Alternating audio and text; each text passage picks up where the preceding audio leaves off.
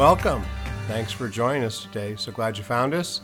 We want to give a special welcome to you if this is your first time and say thanks for stopping by and checking us out. And would invite you to click on the digital connection card up here in the corner and just let us know who you are and how we can pray for you. And if this is your spiritual home, we say welcome to you and are glad that you found time to join us today. And would invite you also to click on the digital connection card up here in the corner and just let us know if there's something we need to know more about. But we're grateful we can worship together here online. A couple of things I want to make you aware of. One, I mentioned it last week and want to again extend an opportunity for you to dig into a conversation that we're having at the presbytery level with some of our churches. And there's a link here in the worship notes to what Matt Skolnick, our general presbyter, is calling the church partnership / starting point, just a beginning of dialogue on how our churches can thrive in this new season. And would invite you to take a look at the PowerPoint slide deck. There's a PDF here that you can access. And again, would be interested if you have any thoughts, you can send an email to me at tom@lindenroad.church, and I'd be happy to dialogue with you and just get your thoughts. As we try to understand what's going on in the country of Ukraine with the invasion of Russia, yesterday our friend Wayne Shepherd, who has First Person with Wayne Shepherd, where each week he does an interview with someone of note. Yesterday he had a conversation with Pastor Sergei Nakul, who we've shared here the last number of weeks, his ongoing reporting as a radio journalist, although he's been using YouTube to help communicate what's going on. But Wayne had a much deeper interview with Pastor Sergei from his church, where he is currently sheltering with other families there in Kyiv, Ukraine. And so I want to share two different interviews that Wayne did over this last week that'll just help you better understand of how God is working in the lives of his people in a war-torn country like Ukraine is right now. And so hear these words from Pastor Sergei as he talks with Wayne Shepherd. Over and over again, you've been searching God's Word during this time. Being a pastor, and you've been posting videos and short clips that we've all benefited so greatly from. Can you talk about what it's like to read Scripture now in the circumstances you're in? I mean, it must just pop off the page at you. Brother, I would honestly, sincerely just tell you, the whole perspective on Scripture is just completely different. The same pages, the same Bible, the same words that I've read as a pastor, as a Christian, thousands of times and preached them. But now I could assure that this is power, supernatural power of God's Word. That I experienced in my life, in my circumstances. I've never experienced this. This is really something. And this is inexpressible, as I told you earlier. So, for example, this petition, give us daily bread. Yeah, completely different perspective. When you pronounce these words, give us daily bread, you understand the value of this petition and your dependence on God. When you're pronouncing another petition and protect us from evil one, you understand what is incarnation of this evil here nearby us, 20 kilometers from our church. Yeah, when people who are just murdering our people are staying there and killing them. Or Psalm 91, when you say, you will not fear arrow in the day and pest in the night. Now I read it, you will not fear rocket in the day and enemies in the night, because we have a lot of enemies who are trying to attack our city during nighttime. So you see the same words. I know them by memory. Of course, in Ukrainian, but when you read this in different context, Word of God shows you another supernatural facets. It turns to you in this need and in this situation. And I would assure you, any liberal, any atheist or agnostic would persuade me that the Bible is just a product of human origin at all. Guys, come here to Ukraine. I'm inviting all atheists, all Christian liberals, and agnostics and so on. Please come here. And I will assure you that when you'll be reading Bible in this context, you will become Bible-believing Christians. Amazing and powerful. Thank you, Pastor. And then Wayne also had a conversation with a gentleman by the name of Eric Kirchner, who has volunteered over the years with Mission Eurasia, which is part of what FEBC, where Pastor Sergey is a journalist with. I want you to hear what Eric has to say about what's going on in this country that's just next door to Ukraine. Eric Kirchner has been a longtime friend of mine. He's now volunteering with Mission Eurasia and is in the region, actually in Moldova. Tell me about the days that you've had the last 24 hours or so, Eric. Well, I'll tell you, Wayne, it's been a spiritual battle in many different ways. Yesterday, we did get to the border, and the shocking thing about this experience versus I was actually in Bosnia and Croatia in the early 90s when the conflict was going on.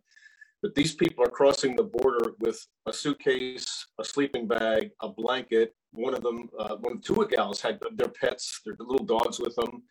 Lots of little kids, all females, hardly any males at all, because the men are staying back and fighting. Mm-hmm. Talked to several people, a couple teenagers from a local Christian church. It's actually called Church Jesus Savior, between 1,000 and 1,500 members. And these kids actually counseled a woman yesterday morning who came across the border from Nikolaev, which is just up away about 150 miles away from where we were, watched her husband get shot and killed the night before.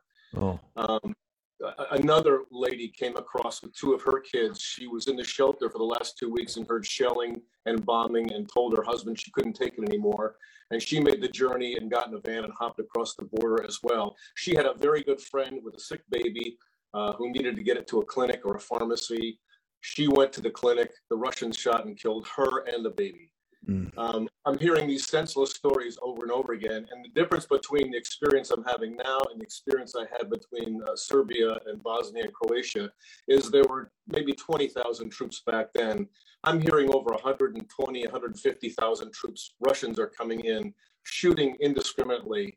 Another lady that I talked to, her husband went out to try to talk to the Russian soldiers and convince them to drop their weapons and stop shooting. They shot and killed them right there in front of her. So it's heart-wrenching, and you try to control your emotions. But for me, I keep thinking of my calling. Jesus has saved me, and I had an abusive life growing up. I looked at these people. My abuse was nothing compared to what these people are suffering. Mm-hmm. So you've actually been assisting those crossing the border. Moldova has opened its arms to these refugees, but at the same time, Moldova itself, its future is uncertain, isn't it? It is, and that's another point. There were two things that struck me yesterday. Number one, I asked them what's going to happen in 2 or 3 or 4 weeks. The Christian church has been generous in feeding and clothing and helping these people, giving them shelter. Churches are opening their doors, letting massive numbers of people. In the church I was at last night, between 350 and 400 people are sleeping in the church in area cottages. But can they sustain that? That's worrisome. The other is, now that I see the geography and the environment and how close we are to the Ukrainian border, the people here, they only have what I would call a national guard, about between 1,000 and 1,500 soldiers to protect them. They're afraid that if Russia continues coming south, they're going to come right into Moldova and take over without too much of a problem. And one family I talked to, they have their bags packed. And what they told me is, we're watching the American embassy. If we see the American embassy closed down, we're in our car and we're leaving. It's a desperate situation, and I'm not sure anybody out there is seeing what I'm seeing. I'd point you to Wayne's full interview with Pastor Sergey here in the worship notes, where you can get a sense of how Pastor Sergey is trying to lead and even understand how God is working in the midst of all that's going on there. We want to take a moment now and pray for all that's going on there. God, we do pray your presence into this circumstance. We know that you're in control, and yet we know there's so much brokenness taking place here. And so today we pray your Holy Spirit's presence into our brothers and sisters there. And then we pray against all the things that are coming against, the darkness and the evil. We pray that you would move in a way that would bring about peace. And so we just pray that in all these things we don't understand, that you would give us comfort and give us understanding in our own journeys, that you are faithful. And we just pray it now in the strong name of Jesus. Amen. And finally, the March of Prayer is landing its third week here. There's a link to a poster that has the remaining dates and locations. Would point you to the archives on the God's Field Facebook page. And then last week, as they were at Freedom Ridge, they focused in on youth, and they had area churches provide a greeting from their students and their ministry. And so check this out real quick.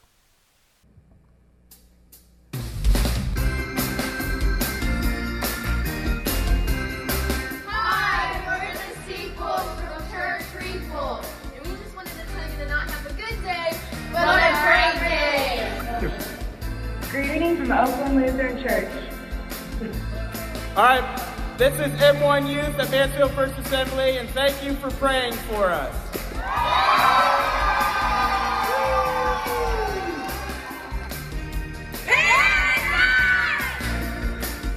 Greetings from Southside Christian Church. Grace Point, Lexington! Blessings for Linden Road. Right, so cool to see our kids lead there. Why? It's a simple question with no simple answers. Why now? Why this? Why me? Is God even here? Is he listening? How can we know? We've made it through dark times before, and I want to have faith, but I still wonder, why?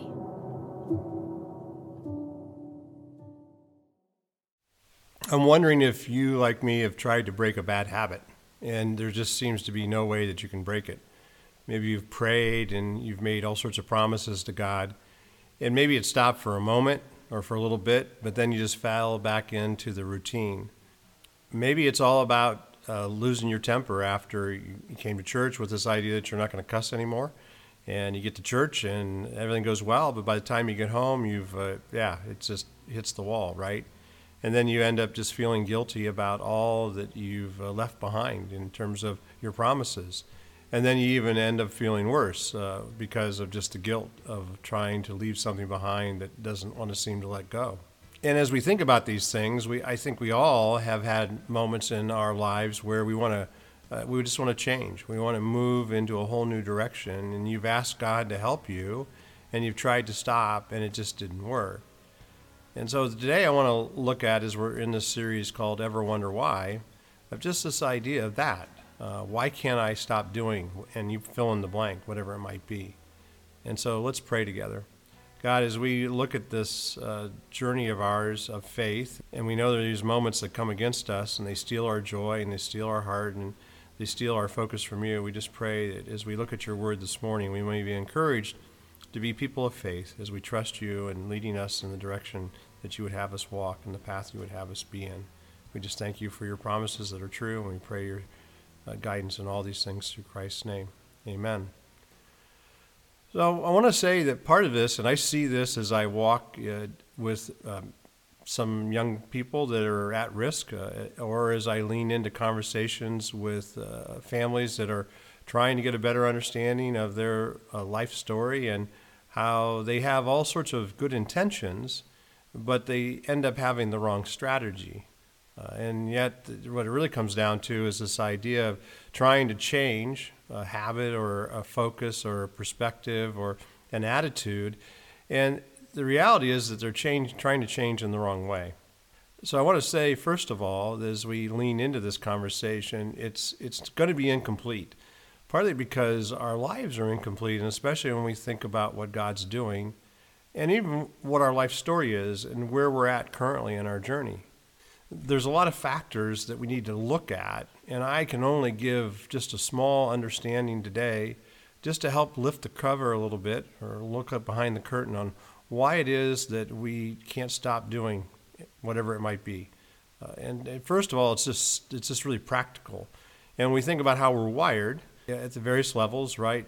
Emotional and relational and physical, and each of those things and how they play in.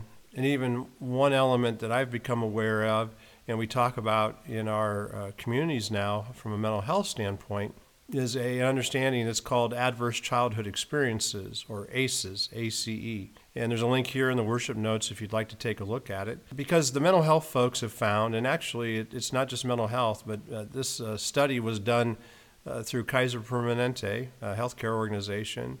They realized that there's a correlation between how we grew up and how our emotional and our relational and our physical parts of our lives are impacted by the things we have experienced as children. And then really at the end of all of this is this idea at the core is that all these issues are spiritual issues fundamentally. And it really does have to do with our disconnect from what God has for us when we don't pursue His plan and His perspective and what is, the desire He has for us, and we live outside of His worldview, and we try to operate from our own worldview, that we find ourselves working through the messiness. And the truth is we're trying to meet a spiritual need with something that's not God. And see, we're all created with this God-shaped hole, as we've heard others talk about. And so today what I want to do is just focus in on one particular area, which is the spiritual aspect of how do we change, how to look at our lives as being grounded in our spiritual faith formation, and then how can we look at Scripture to help us understand where true change comes in the way we would live our lives. And I want to suggest that for many of us, that the reason why we can't change, the reason why we can't move from where we find ourselves in dealing with our addiction or our habits that are causing us issues, is that we're focusing on what I would call the poison of religion and forgetting about the power of grace. Now, let me say that again.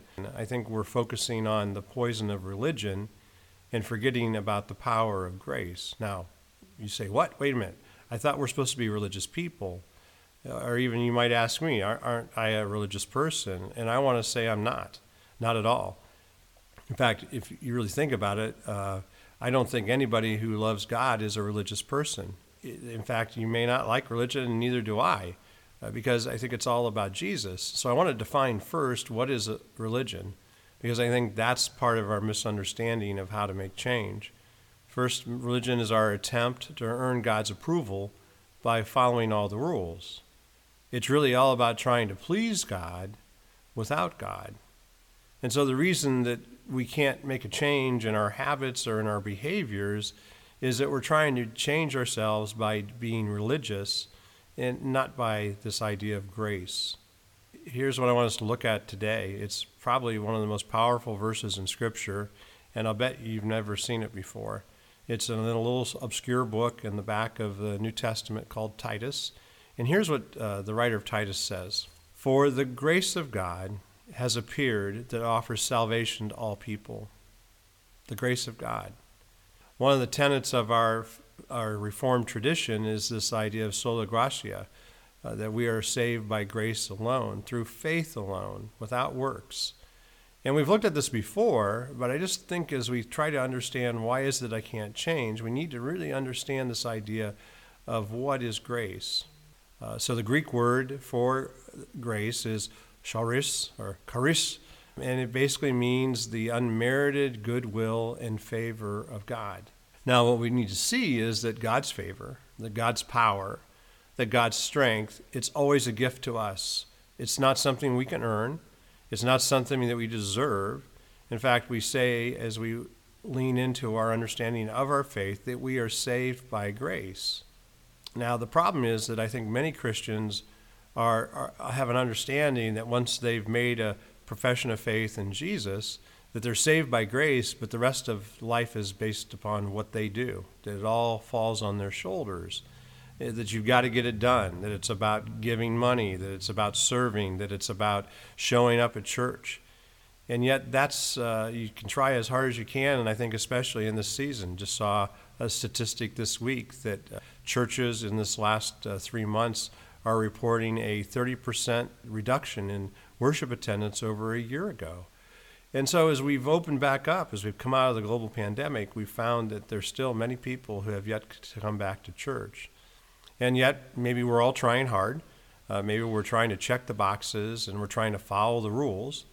And some are trying just to be good and trying not to be mad and trying not to lust after things, but it's just hard stuff. And again, it's this idea that we need to see what grace is all about. There's a fundamental point I want to make today, and that's this idea that grace that saves you is also the grace that sustains you. Let me say that again. The grace that saves you is also the grace that sustains you. Here again in Titus, he says, "For the grace of God has appeared that offers salvation to all people. It teaches us to say no to ungodliness and worldly passions, and to live self-controlled, upright, and godly lives in this present age." Now, what does it do for us? It teaches us to say no to ungodliness. It teaches us to deny our worldly passions. And it teaches us to live self-controlled, upright, and godly lives. But the question here is, what is the it that teaches us to live this life?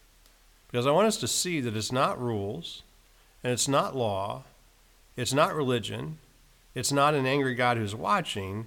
It's simply this one word, charis, grace. It's the grace of God. That's what allows all this to happen. Because you see, what enables you to say no to wrong things, it's not your grit, it's God's grace. It's not your strength, it's actually the strength of the Holy Spirit. I want to share again this fundamental idea is that the grace that saves you is also the grace that sustains you. And that the reason why it's been a problem and why we can't change, we've been focusing on the poison of religion and forgetting the power of grace. Now, how does God's grace change us? Let's take a look at this. I mean, the problem is that the focus of religion is outward. I mean, this idea of whether you're yelling at the kids or you want to quit smoking or you want to quit drinking or you want to somehow leave some addiction behind. You don't want to keep spending money that you don't have. It's all these things. What does it say here? He says in Matthew, "Woe to you, teachers of the law and Pharisees, you hypocrites! You clean the outside of the cup and dish, but inside they are full of greed and self-indulgence. Blind Pharisee! First clean the inside of the cup and dish, and then the outside will also be clean." That's Matthew chapter 23, verses 25 and 26. I want us to see here that the focus of religion is outward. That's what Jesus is saying to us. But it's what happens inside of us that is what matters. That's where the power of grace, because it's inward. Paul says this in Ephesians chapter 3, "I pray that from God's glorious unlimited resources, he will empower you with inner strength through his Holy Spirit." So I think for all of us, I think about my own story. I think about the things that I've had to walk through as a follower of Jesus. It's when I fundamentally understood that I can't change because of the way I am. I think it's clear here what Jesus wants us to see is about what takes place in our heart. It's those things that's inside of us. I don't mean just inside our bodies, but it's what's inside our hearts and our mind that distract us from who God wants us to be. Because you see, the reality is if we don't change our behaviors, if we don't change our heart, the behavior is going to come back. And so I want us to see that real and lasting change is a reflection of God's work and his grace that's taking place on the inside, and what he's doing in your spiritual heart and head. The real and lasting change is a reflection of what God's doing inside of you. It's the grace on the inside. Because again, if religion is all about the outward. It focuses on the outward, whereas grace focuses on the inward. Where it's simply this, say it this way, the focus of religion is outward, but the focus of grace is inward. Religion says this, you just got to try harder. You just got to make it happen. It's up to you. It's that you just need to do better. that you just need to stop. And what grace says is simply this: trust more. Because we need to see that it's not about me trying in my own power, but really it's about relying on God's power. Even as we talked about last couple weeks of just how to deal with these deep questions, is it really does come to how I understand my relationship with God. Again, Paul says here in 2 Corinthians, "But he," God, "said to me, my grace is sufficient for you, for my power is made perfect in weakness.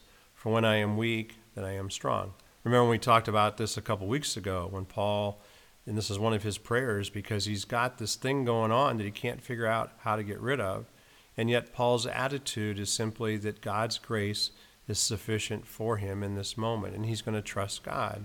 So I want you to see that it's not about trying harder, that it's about trusting more. Because here's the way it works. When I trust that God always loves me, that grace will sustain me, then I can be honest in where I find myself. I can be honest with God, and I can be honest with others. Because here's the reality. You are only as strong as you are honest.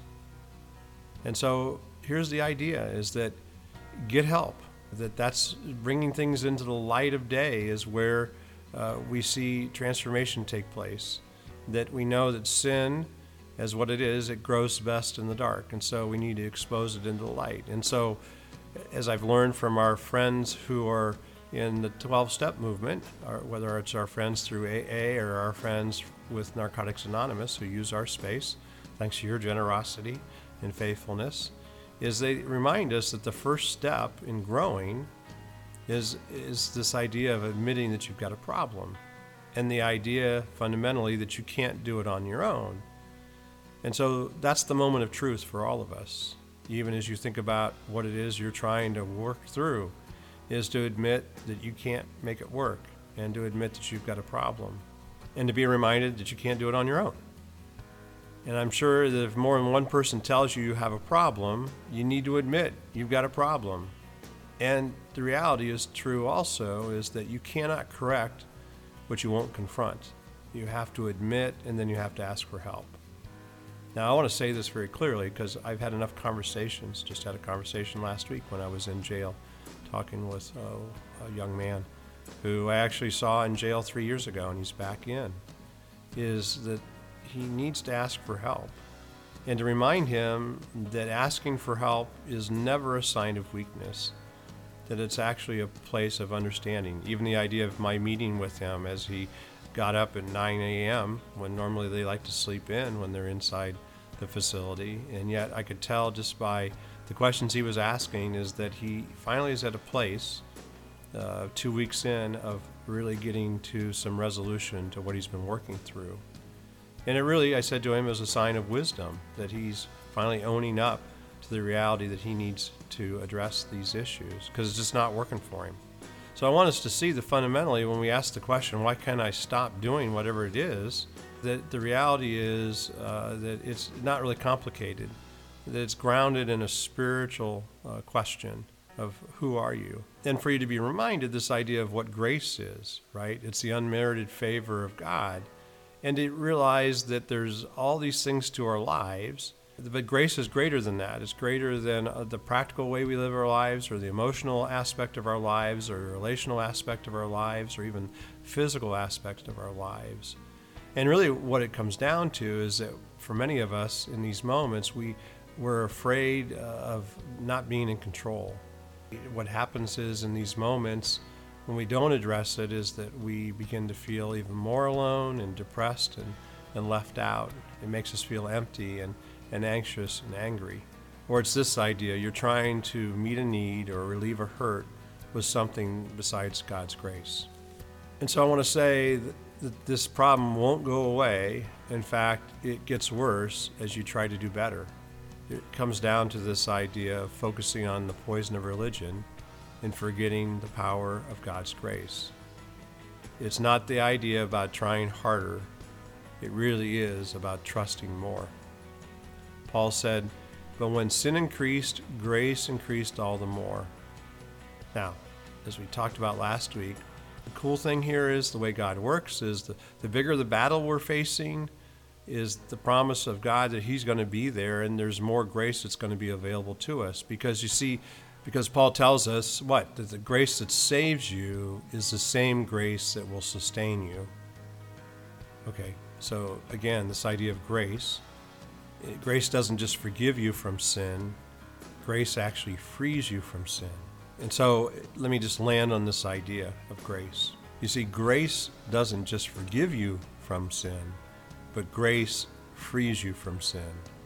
And that's what Jesus promised us. He said, as he quoted Isaiah 61 to his call of ministry there in the temple, is that he came to set the captives free.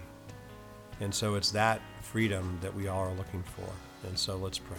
God, we're grateful that you've not offered us religion, but you've offered us a relationship. And so today we pray that you would strengthen that relationship.